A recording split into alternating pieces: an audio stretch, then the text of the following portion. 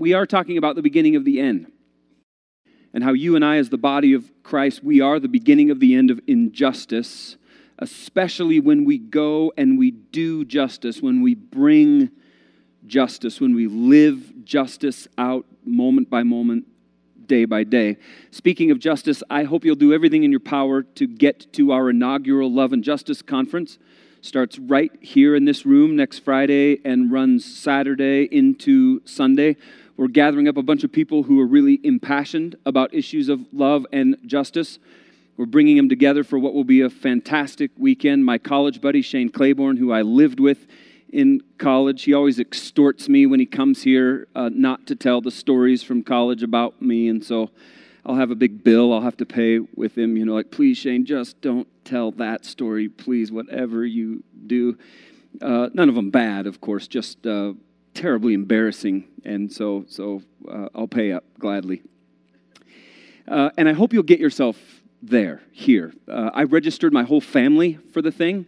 I think it's that important, and so even like our 9-year-old daughter, Jasmine, she's going to be there, and we think it matters that much. So I invite you to register today out in the lobby. You can register online, loveandjusticemt.com, I think it is, and it'll be a super weekend starting on Friday. Part of the reason we talk about issues of love and justice as the church is because when we turn to Genesis chapter 3 in the Bible, the unfolding redemptive story of God, we see the story about the terrible day when humanity fell into sin and God's perfect shalom was violated forever. And I heard someone once call it a moment really of cosmic treason. That's what that was when humanity fell into sin. Adam and Eve willingly disrupted their relationship with God by rebelling intentionally against Him, thereby introducing the damage into their and our relationship with God that we experience to this very day. That sin entered in and really wrecked the order and goodness of God's perfect world. All the peace disintegrated. Sin upended humanity's love for God. That in turn became idolatry. Love of neighbor gets upended. That became the exploitation of others. And it's my view that one of the most tragic exploitation of others is this terrible sin called human trafficking. Literally. One of the most tragic exploitations of others is human trafficking. Another word for trafficking, you can sub this word in any time, it makes perfect sense, is the word slavery, which today is the fastest growing criminal industry on planet Earth. Trafficking or slavery, whichever you call it, is the recruitment, it's the transportation, the harboring, the taking of people by means of threat, force, coercion, abduction, fraud, or deception for the purpose of exploiting them. I'm going to take you and I'm going to do what I want to with you, another human being. And the United Nations estimates that 2.5 million people are trafficked around the world every single year. 2.5 million people. And victims of slavery or trafficking are forced into labor or sexual exploitation most often. Labor trafficking ranges from domestic servitude to small-scale labor operations to large-scale labor operations like farms, sweatshops, and multinational corporations. Sex trafficking today is one of the most profitable forms of trafficking. It involves any form of sexual exploitation whatsoever, prostitution, pornography, bride trafficking, as well as the commercial sexual abuse of children, innocent children. And we hear all that and we're overwhelmed. You're like, Brian, why do we have to hear about such hopelessness? We want our souls to be lifted, but in the face of that kind of hopelessness, here's what we know. Evil and violence do not have the final word. Not even close. Because you see, the antithesis of God is not capable of creating or ultimately defining reality. That's God's prerogative and God's alone. However, what we know is that evil and violence perverts and destroys and distorts. Evil and violence become parasites that glob onto God's good creation, which means that evil, especially evil like trafficking and slavery, they actually serve as the backdrop of the stage where God's redemption can shine with even greater brilliance and more pronounced drama. Because look what God's doing. Because that which evil uses to destroy, God uses to expose and erase and then, well, to heal. Watch this. Hi, my name is Stephanie, and I'm a survivor of sex trafficking. My family are wonderful people. My father and mother would not really have a hard time, even today, thinking that their children would have had any problems at all. But there was abuse by a cousin in our family while we were on vacation. And he had told me, and this is typical of most individuals that create trafficking situations or abuse, he had said that if I told anyone, including my mom and dad, that they wouldn't see me again. And I remember it was my parents' reaction telling me that it had never happened, that it couldn't have happened, that I was lying. And I remember thinking, I will never be under your authority again. I don't feel protected. I remember being that angry that I wasn't going to go home. But I became better and better at running away, better at coping, and fear was just overtaking me. Emotional and traumatic events will often create the prime circumstance for the enemy to come in, for flattery, for individuals that can just easily deceive in fear and anger. Emotions can really interfere with protection that God wants to give you, and I did not accept my parents anymore. When I was 13, I finally succeeded, and I was gone for a couple of weeks. And it was during that time that I met an individual who looked very young. He was very sharp. He was very nice to me. He was very appropriate at first. And then I found out he had lots of other girls that were in the same position I was. And within that week, he started the staging of getting me ready for prostitution. The staging process was taking me to different houses where there were couples or individuals that were interested in young girls and boys. So dropping me off and leaving me with them and then introducing me to friends. There's actually 3 different types of trafficking that goes on. The first is called voluntary. And these are the girls that you're going to hear about that say, I'm just making enough money to get through school, or I'm just making a little extra money on the side. They consider themselves the same as exotic dancers or escorts. They don't perceive it as negative. The second group are either family, friend, or girls that I met that don't have a choice. Their families have raised them to be available to friends, to mom's boyfriends, to...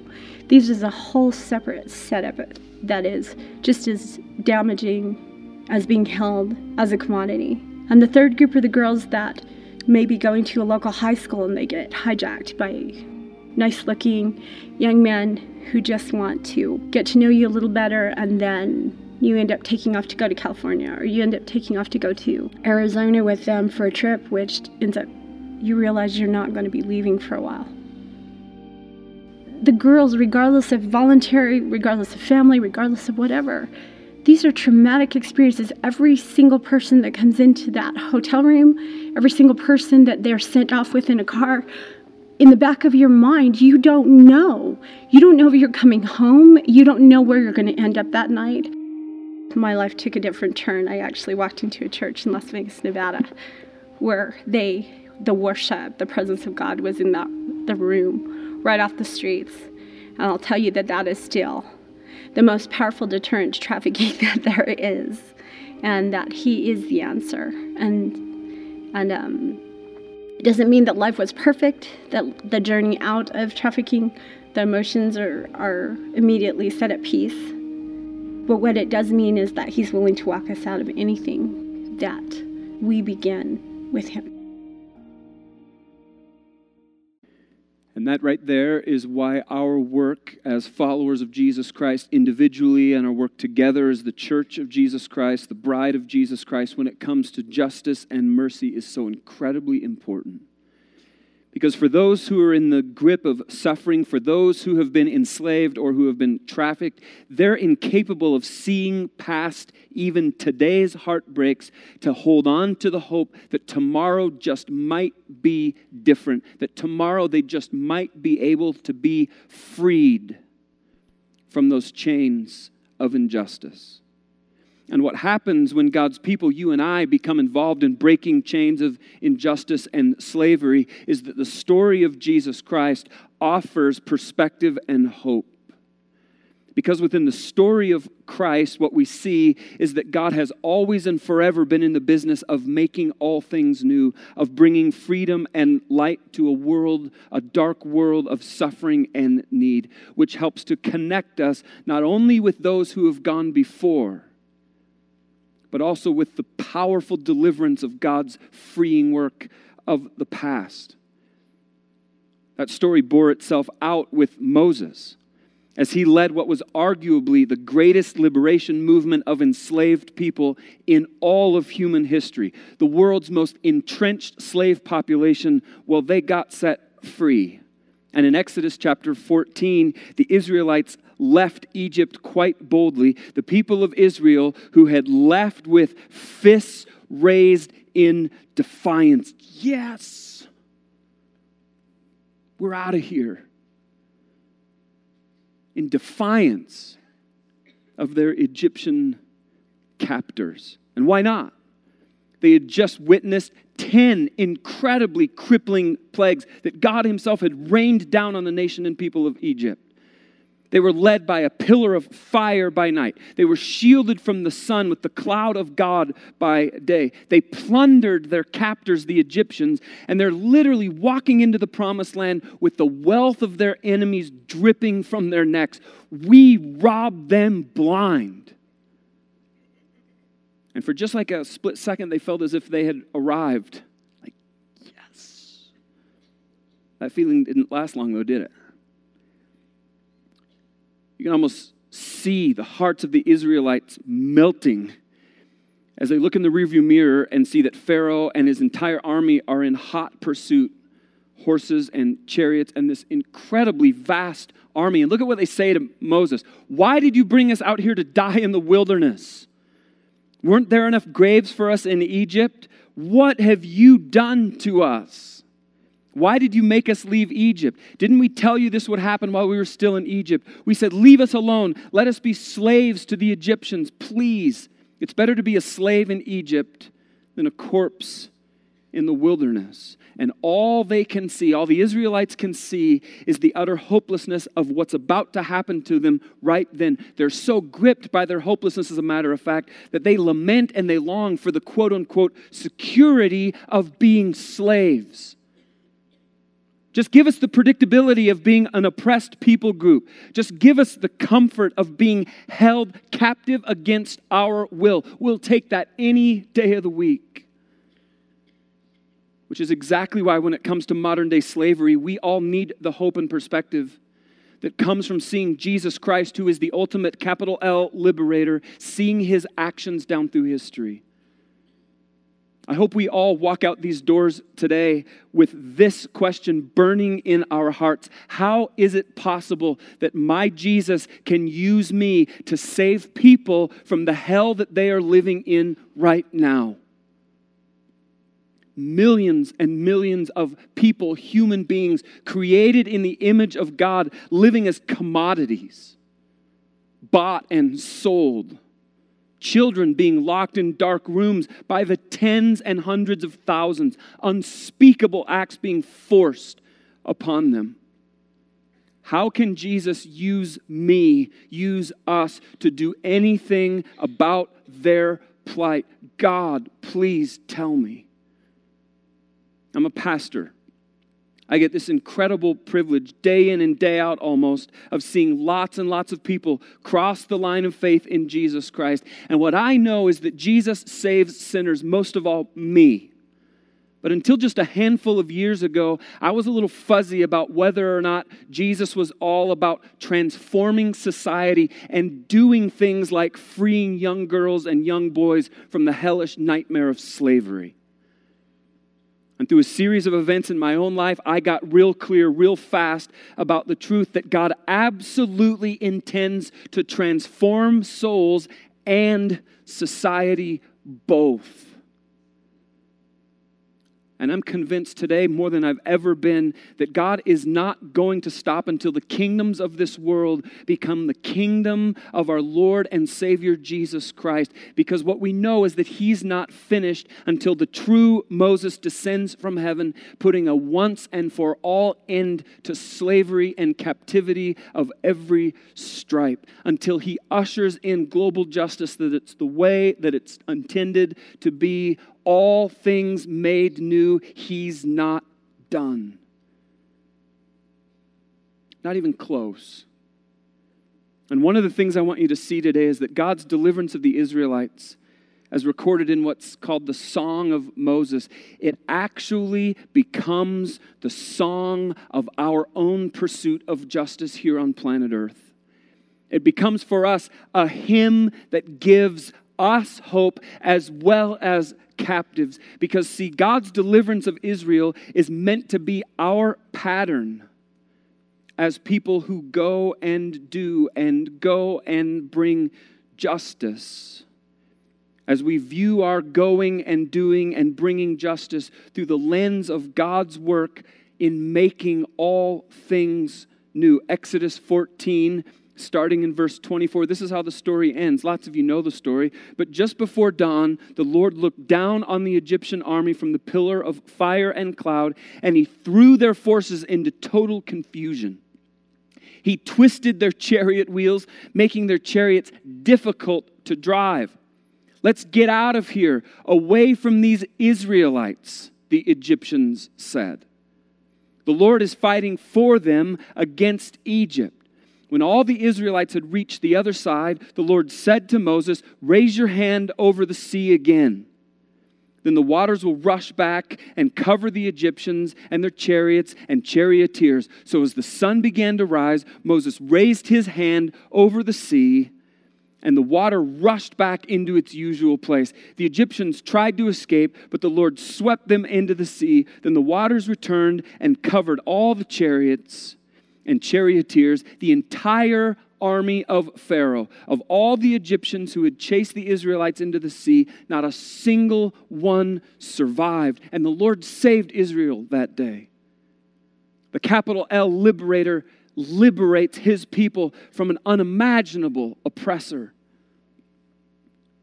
And while modern day slaves may not know chapter and verse of God's liberating, freeing story, many of them catch glimpses of it from time to time.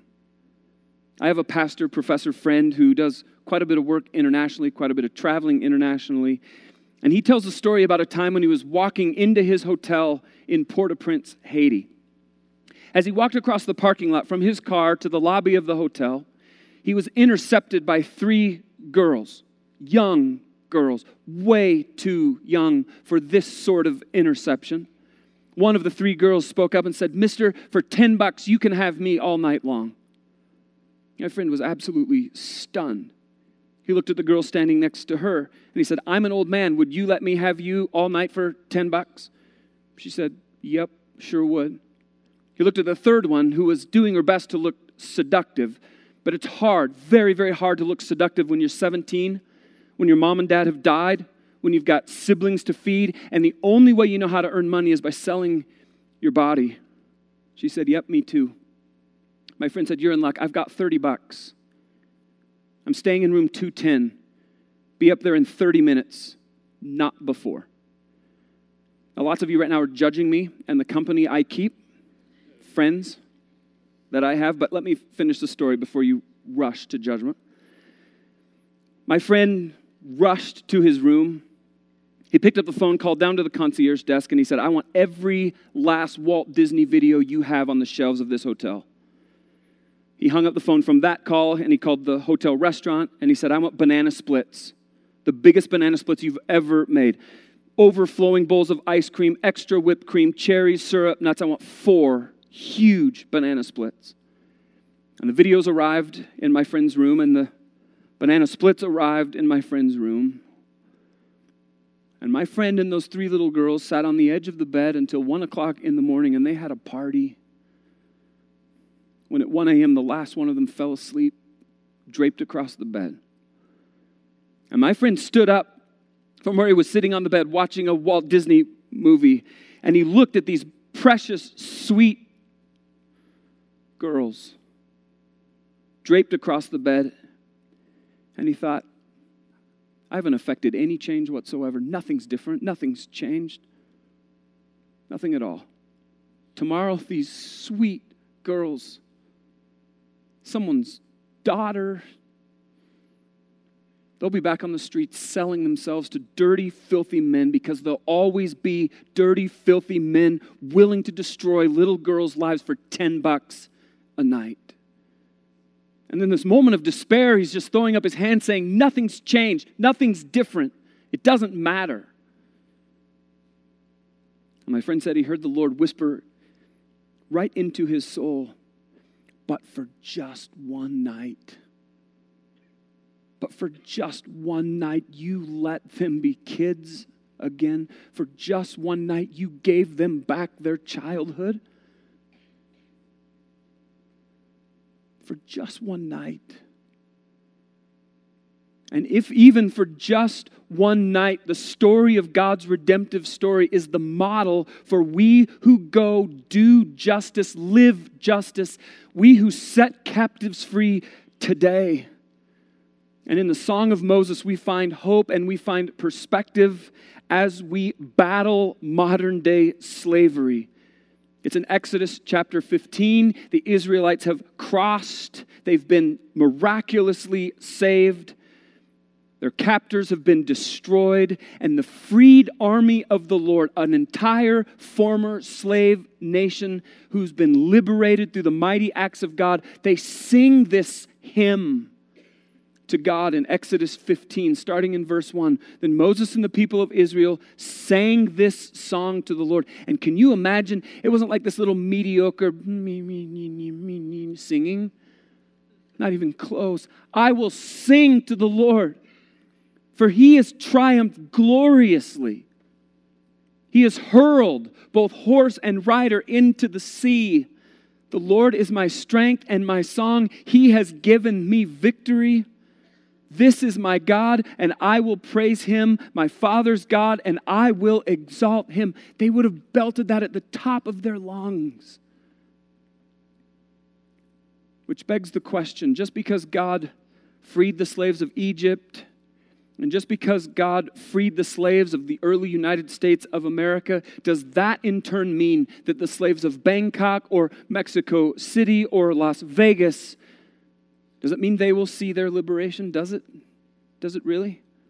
And the answer to that question is absolutely, because Jesus gives hope. Absolutely. Because see, Jesus not only died on the cross for sin, he also died, he also came to set captives free. He is the true liberator, offering real solutions for the injustices of our time. And in the work of the person of Jesus Christ, we see the beauty of God's grand story. And the Song of Moses connects with the work of Jesus Christ himself. And what we know is that before Jesus went to the cross to take the punishment of God onto himself, he institutes the celebration of communion. Matthew chapter 26. And he took the cup of wine and he gave thanks to God for it. He gave it to them as disciples and he said, each of you drink from it, for this is my blood, he said, which confirms the covenant between God and his people. It is poured out as a sacrifice to forgive the sins of many. And the cup symbolizes the liberation, the forgiveness. Jesus taking God's punishment on our behalf on the cross. He took it. What we also know is that the night before Jesus went to the cross, he stopped to cry out in prayer to God in the garden. Verse 39 of Matthew 26. He went a little further and bowed with his face to the ground. He's grinding it in the dirt and in the dust. This isn't some little like weenie prayer. Oh God, please. He's got his face down in the dust. Praying, my Father, if it is possible, let this cup of suffering be taken away from me. Take it, please. Yet I want your will to be done. Not mine. Not mine. And see, what Christ knows is that the cup for him is the cup of the unrestrained penalty of God poured out on him on the cross for the sins of all of the world. And check this out, as well as the systemic evils of all time and space, all poured out on him, including the sin, the evil of slavery. He's taking it. And on the cross, Jesus became the storehouse for the penalty of evil and sin, stretching back to the beginning of time until the end of all time. He takes it all. He takes it. Every last bit of it. And in John chapter 19, starting in verse 28, Jesus knew that his mission was now finished. And to fulfill Scripture, he said, I am thirsty. And a jar of sour wine was sitting there. And sour wine, you cannot imagine a worse beverage than, really. And so they soaked a sponge in it, they put it on a hyssop branch, and they held it up to his lips. When Jesus had tasted it, he said, it is finished. Then he bowed his head and released his spirit. It is finished. And the very next time that phrase is uttered in Scripture is in Revelation chapter 16. When after the scroll is unfurled through the breaking of the 7 seals, after the coming penalty of God has been pronounced through the 7 blasts of the trumpets, after each one of the 7 bowls or cups of God's penalty are poured out, only then does God announce, it is finished. And it's in that moment that Jesus pours back out upon the earth the full cup of God's penalty. He dumps it out. Here it is. Verses 17 and 18 of Revelation 16. Then the 7th angel poured out his bowl into the air, and a mighty shout came from the throne in the temple, saying, it is finished. Then the thunder crashed and rolled, and lightning flashed, and a great earthquake struck, the worst since people were placed on the earth. Between the cross of Jesus Christ and the judgment of Jesus Christ at the end of the age, Jesus takes the penalty of God upon himself for all sin and all evil and all injustice. He takes it. Which means that when you and I go and we engage in doing justice, in things like setting captive peoples free, that work that we engage in exists between those 2 pronouncements that come not from us, but from God. The first is from the cross, as Jesus announces in grace, mind you, it is finished. That's a gracious announcement. It is finished. Grace pouring down, pouring out on humanity. And the other pronouncement, this time from the throne of heaven, Jesus Christ himself, it is finished. This time, not so much grace. This time, loaded with the judgment, you can call it the wrath of God if you'd like, poured out over all sin and all evil and all injustice. And it's at that moment that all of our doing justice has its orientation. It's all pointed toward this moment where the authority of Jesus Christ is unleashed and justice descends directly from the throne room of God. Perfect justice. Finally.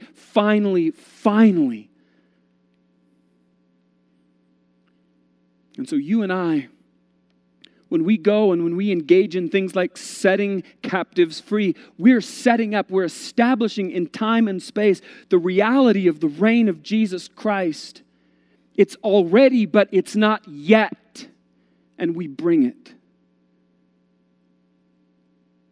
And so, you see, our ministry of doing justice, our ministry of setting captives free, it gets walked out between those two songs.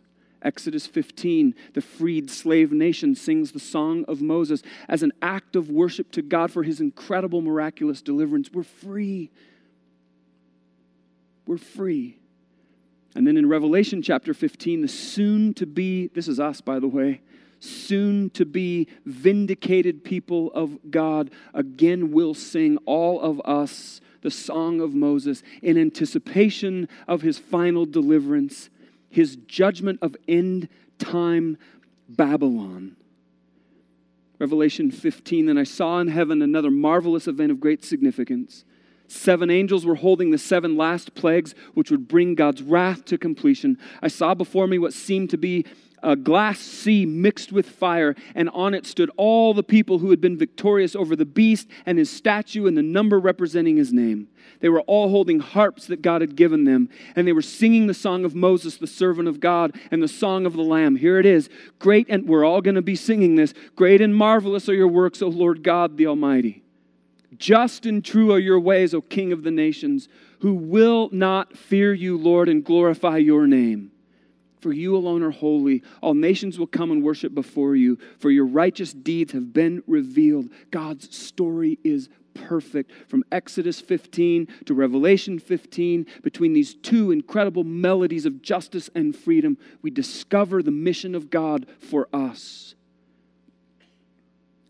In God, we find the hope and power to engage in things like undoing the enslavement of human beings, of people. The scroll has been unsealed. The final trumpet has sounded. Now Jesus Christ in his glory descends. And John says, I saw it. I saw a sea mixed with fire. That's a very clear allusion to the sea and fire of the book of Exodus. God liberating Israel from Egypt. And you should go read the entirety of Revelation 16 sometime, and you see cup upon cup upon cup poured out in judgment upon the earth. And the thing you see again and again and again is the unique emphasis put on Babylon, the city of Babylon. Why? Why Babylon? Why does Babylon catch so much of God's judgment? Because what Egypt was to the Israelites, Babylon is to all the earth. Especially the earth in the end of time. Slave-making, oppressive embodiment of wickedness. That's Babylon. And God stops to give very special attention to Babylon because it is both the type and the specific embodiment of the kind of wickedness that God is challenging you and I to go and put a stop to. In particular, the enslavement of people. It's the intertwining of power, wealth, sexual sin. It all adds up to paint a picture of indulgence at the expense of the human soul, including modern-day slavery. And one day the kings of the earth will weep, for their empires of evil are lost forever. Revelation chapter 18, verses 11 to 13. The merchants of the world will weep and mourn for her, Babylon, for there is no one left to buy their goods. She bought great quantities of gold, silver, jewels, and pearls, fine linen, purple silk, scarlet cloth, things made of fragrant thine wood, ivory goods, objects made of expensive wood, bronze, iron, marble. She also bought cinnamon, spice, incense, myrrh, frankincense, wine, olive oil, fine flour, wheat, cattle, sheep, horses, chariots, and bodies. That is human slaves. The judgment of Egypt was a judgment against slavery. The same judgment from God that's coming for Babylon that represents end-time, modern-day world. And the Song of Moses is sung just prior to the final judgment of Babylon because this judgment is a judgment against the enslavement of the human soul, and God hates slavery. God hates slavery in every time and every place, and his challenge to you and I is to be a part of the beginning of the end of slavery today. Free those captives from their chains. Set them free. Because in the end, All of this is Babylon. And the modern day slave crisis is the manifestation of thousands upon thousands of years of little boys and little girls hoping beyond hope for their capital L liberator, someone who will sweep in and someone who will set them free. And look at what John writes in Revelation 19. Then I saw heaven opened, and a white horse was standing there. Its rider was named Faithful and True, for he judges fairly and wages a righteous war. His eyes were like flames of fire. On his head were many crowns, and his title was the Word of God. From his mouth came a sharp sword to strike down the nations. On his robe at his thigh was written this title, King of all kings and Lord of all lords. And you and I, church, we've been given the power that can change the world, the ministry of setting captives free. And one day Jesus is coming to make all things new. And in the interim, we set captives free on his behalf. He's charged us. He's said, go. You go. You go. And next weekend at the Love and Justice Conference, we're going to put lots and lots and lots of handles on just what it can look like for you and for your family to engage in helping to go and set captives free. Don't miss it. Because as Revelation chapter 21 promises, I heard a loud shout from the throne saying, look, God's home is now among his people. He will live with them, and they will be his people. God himself will be with them. He will wipe every tear from their eyes, and there will be no more death or sorrow or crying or pain. All these things are gone forever. And the one sitting on the throne said, look, I am making everything new. And today the newness comes through you, and today the newness comes through me, all of us. Setting captives free. Take your stuff and set it aside if you would, and I just invite you to close your eyes and bow your heads.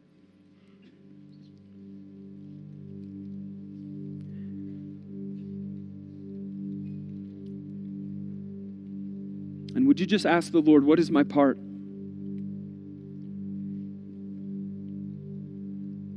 God, how is it that you want me to be a part of setting captive people free, literally? What is my part?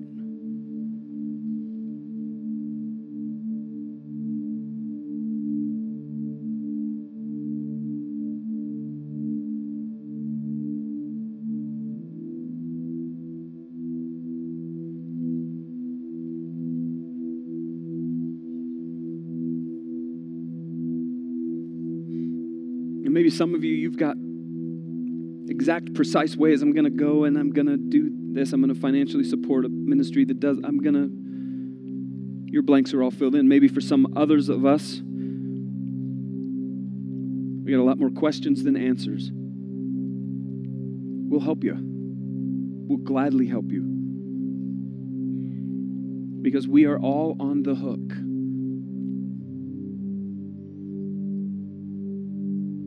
Maybe you need some conversation with some of us around here, gladly. Maybe the Love and Justice Conference is just the thing for you.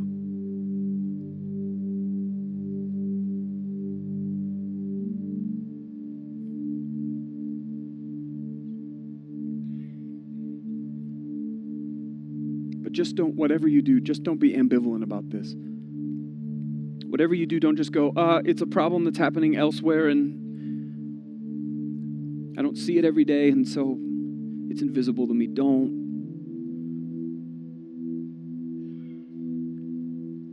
God hates slavery.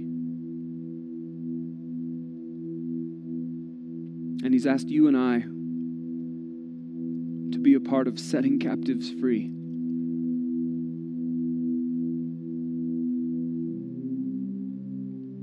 And so we will.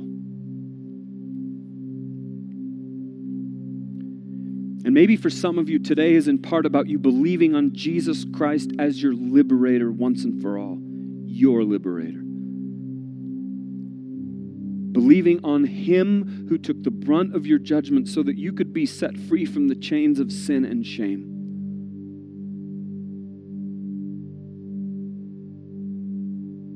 If that's you today, you can take the very bold step of crossing the line of faith in Jesus by praying with me. And I invite you, if that's you, to pray with me. Say to him, Jesus, I confess that I am a sinner. I'm a sinner desperately in need of you, my Savior, the one who died on the cross in my place. Jesus, I gratefully receive your gift of salvation right here, right now. And I offer to you all of my gratitude for your dying on the cross in my place, your rising from the dead for me. Thank you, Jesus. Here's my heart, and here's my life, and here's my everything.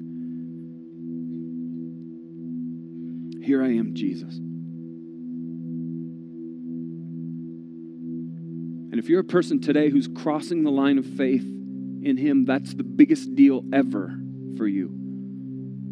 Nothing matters more. Nothing, and I mean nothing, carries more weight. It's such a big deal that around here we invite people to tell us when they make that decision. I want you to know this is a private deal. Every head is bowed, every eye is closed. Nobody's looking around this room.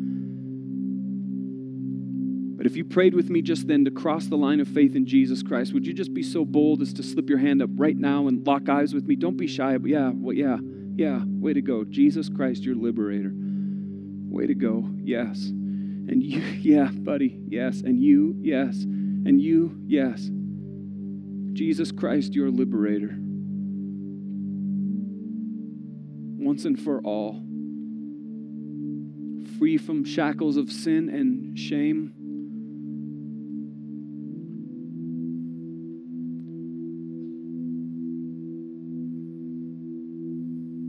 Yeah, way to go. Yes. Yes, way to go. Free from shackles of sin and shame.